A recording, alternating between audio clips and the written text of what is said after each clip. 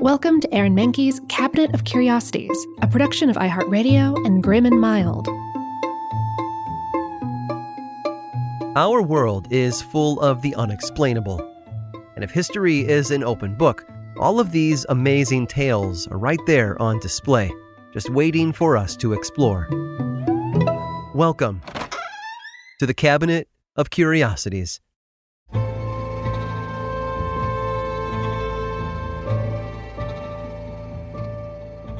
In 1818, civil engineer Sir William Cubitt invented a form of torture. It didn't drip water, nor did it stretch its victims to uncomfortable lengths. It didn't even draw a single drop of blood, but it did cause a lot of sweat and pain. He designed the device for use in prisons as a means to reform criminals. If incarceration wasn't incentive enough, he believed his method would surely deter prisoners from becoming repeat offenders. And before long, prisons across Britain installed their own, and they called it the Eternal Staircase. Prisoners were forced to climb the thin spokes of a paddle wheel repeatedly. It was effective, too. In fact, the British Society for the Improvement of Prison Discipline published a guideline and rules for the House of Corrections and Penitentiaries, in which Cubitt's staircase was listed as a way for prisoners to earn an honest day's work. You see, the repetitive motion of climbing the large paddle wheel created enough power to crush grains for mills or pump water. Up to 24 convicts climbed the large spokes at one time for up to 8 hours a day. The Surrey House of Correction, home to one of the first devices, turned a profit grinding corn, and that made the prison mill system popular.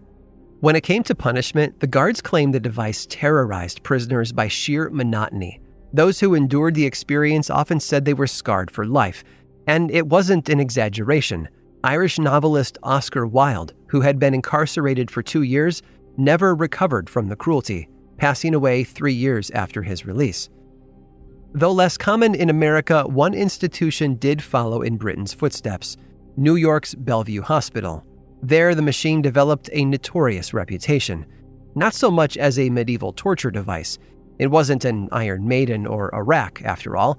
No, patients reported the repetition of a pointless act was pure torture.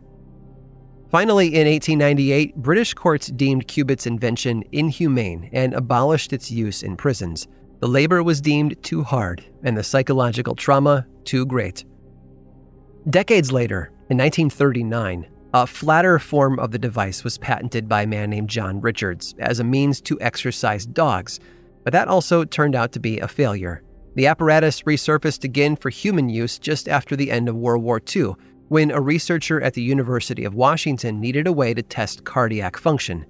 The doctor added a motor to the 1939 dog walker and hooked up test subjects to an EKG.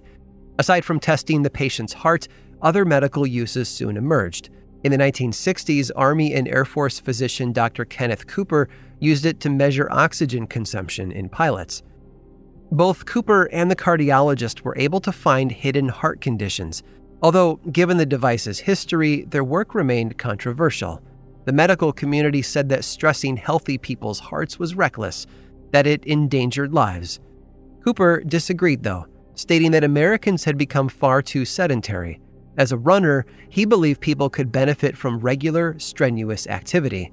In 1968, he published a book on fitness, detailing the benefits from yoga to aerobics, along with his favorite exercise, running.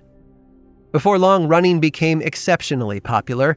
People everywhere took up the activity.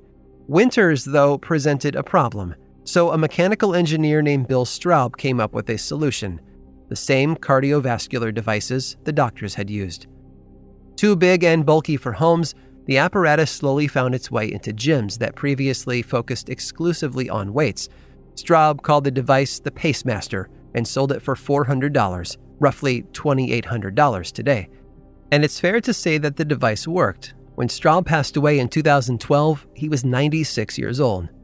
Along the way, dozens of companies had emerged as competition. Sales reached nearly $1 billion in 2017.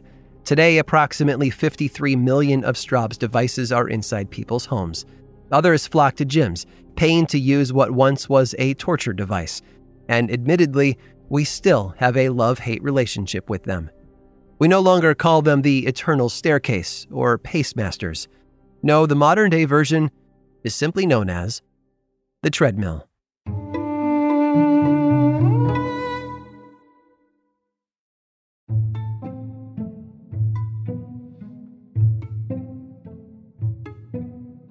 Ask anyone to rattle off a list of inventors and their inventions, and you'll get plenty of replies. Edison and the light bulb, Bell and the telephone, and the Wright brothers and airplanes, just to name a few. And while some inventors, like Tesla, were considered ahead of their time, there were others lost to time. Such was the case for Cornelius Drebbel. In 1595, he married, and the couple went on to have 6 children. To support his growing family, he held down several jobs as a painter and engraver, although he also dabbled in alchemy. The family moved to England in 1604 by the invitation of King James I. The new king sought out explorers, alchemists, and economists for his court, and it was there, under the king's employ, that Drebbel demonstrated his newest invention, a perpetual motion device that told the time, the season, and the weather. The device not only impressed the king, but also caught the attention of the Holy Roman Emperor, escalating Drebbel's reputation as one of the most influential inventors in Europe. He was prolific, creating things like moving statues for the Renaissance court, along with harpsichords that played on their own using solar energy. And art wasn't the inventor's only love. With an educational background in chemistry and alchemy, he soon set to work on other technologies. For farming, he built an incubator for hatching chicken eggs, and he created a regulator for use with a portable stove.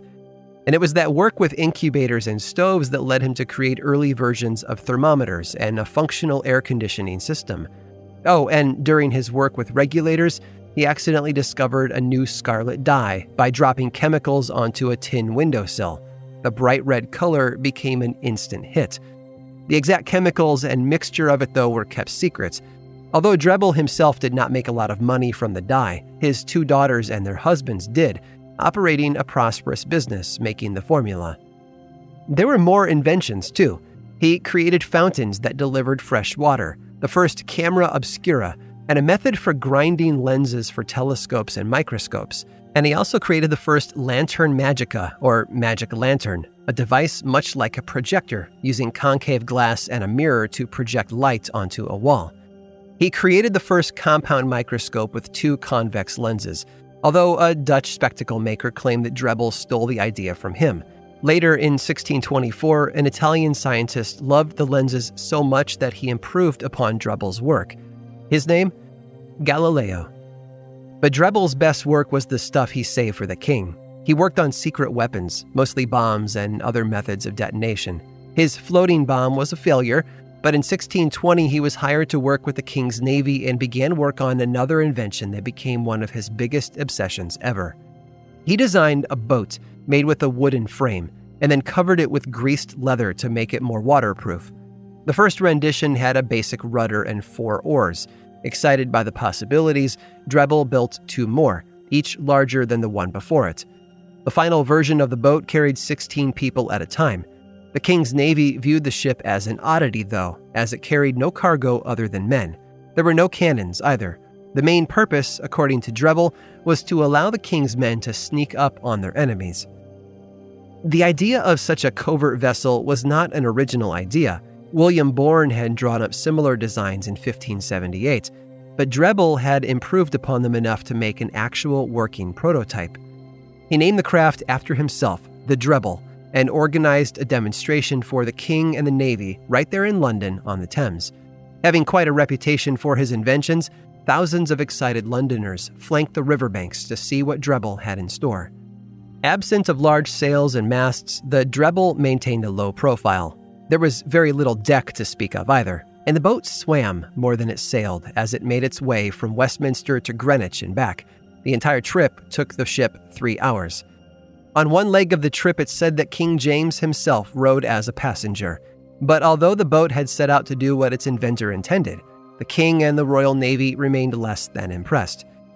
It would take another few centuries before any military saw the value in using a Drebbel, but they finally did catch on. Today, though, we call them by a different name: submarines. I hope you've enjoyed today's guided tour of the Cabinet of Curiosities.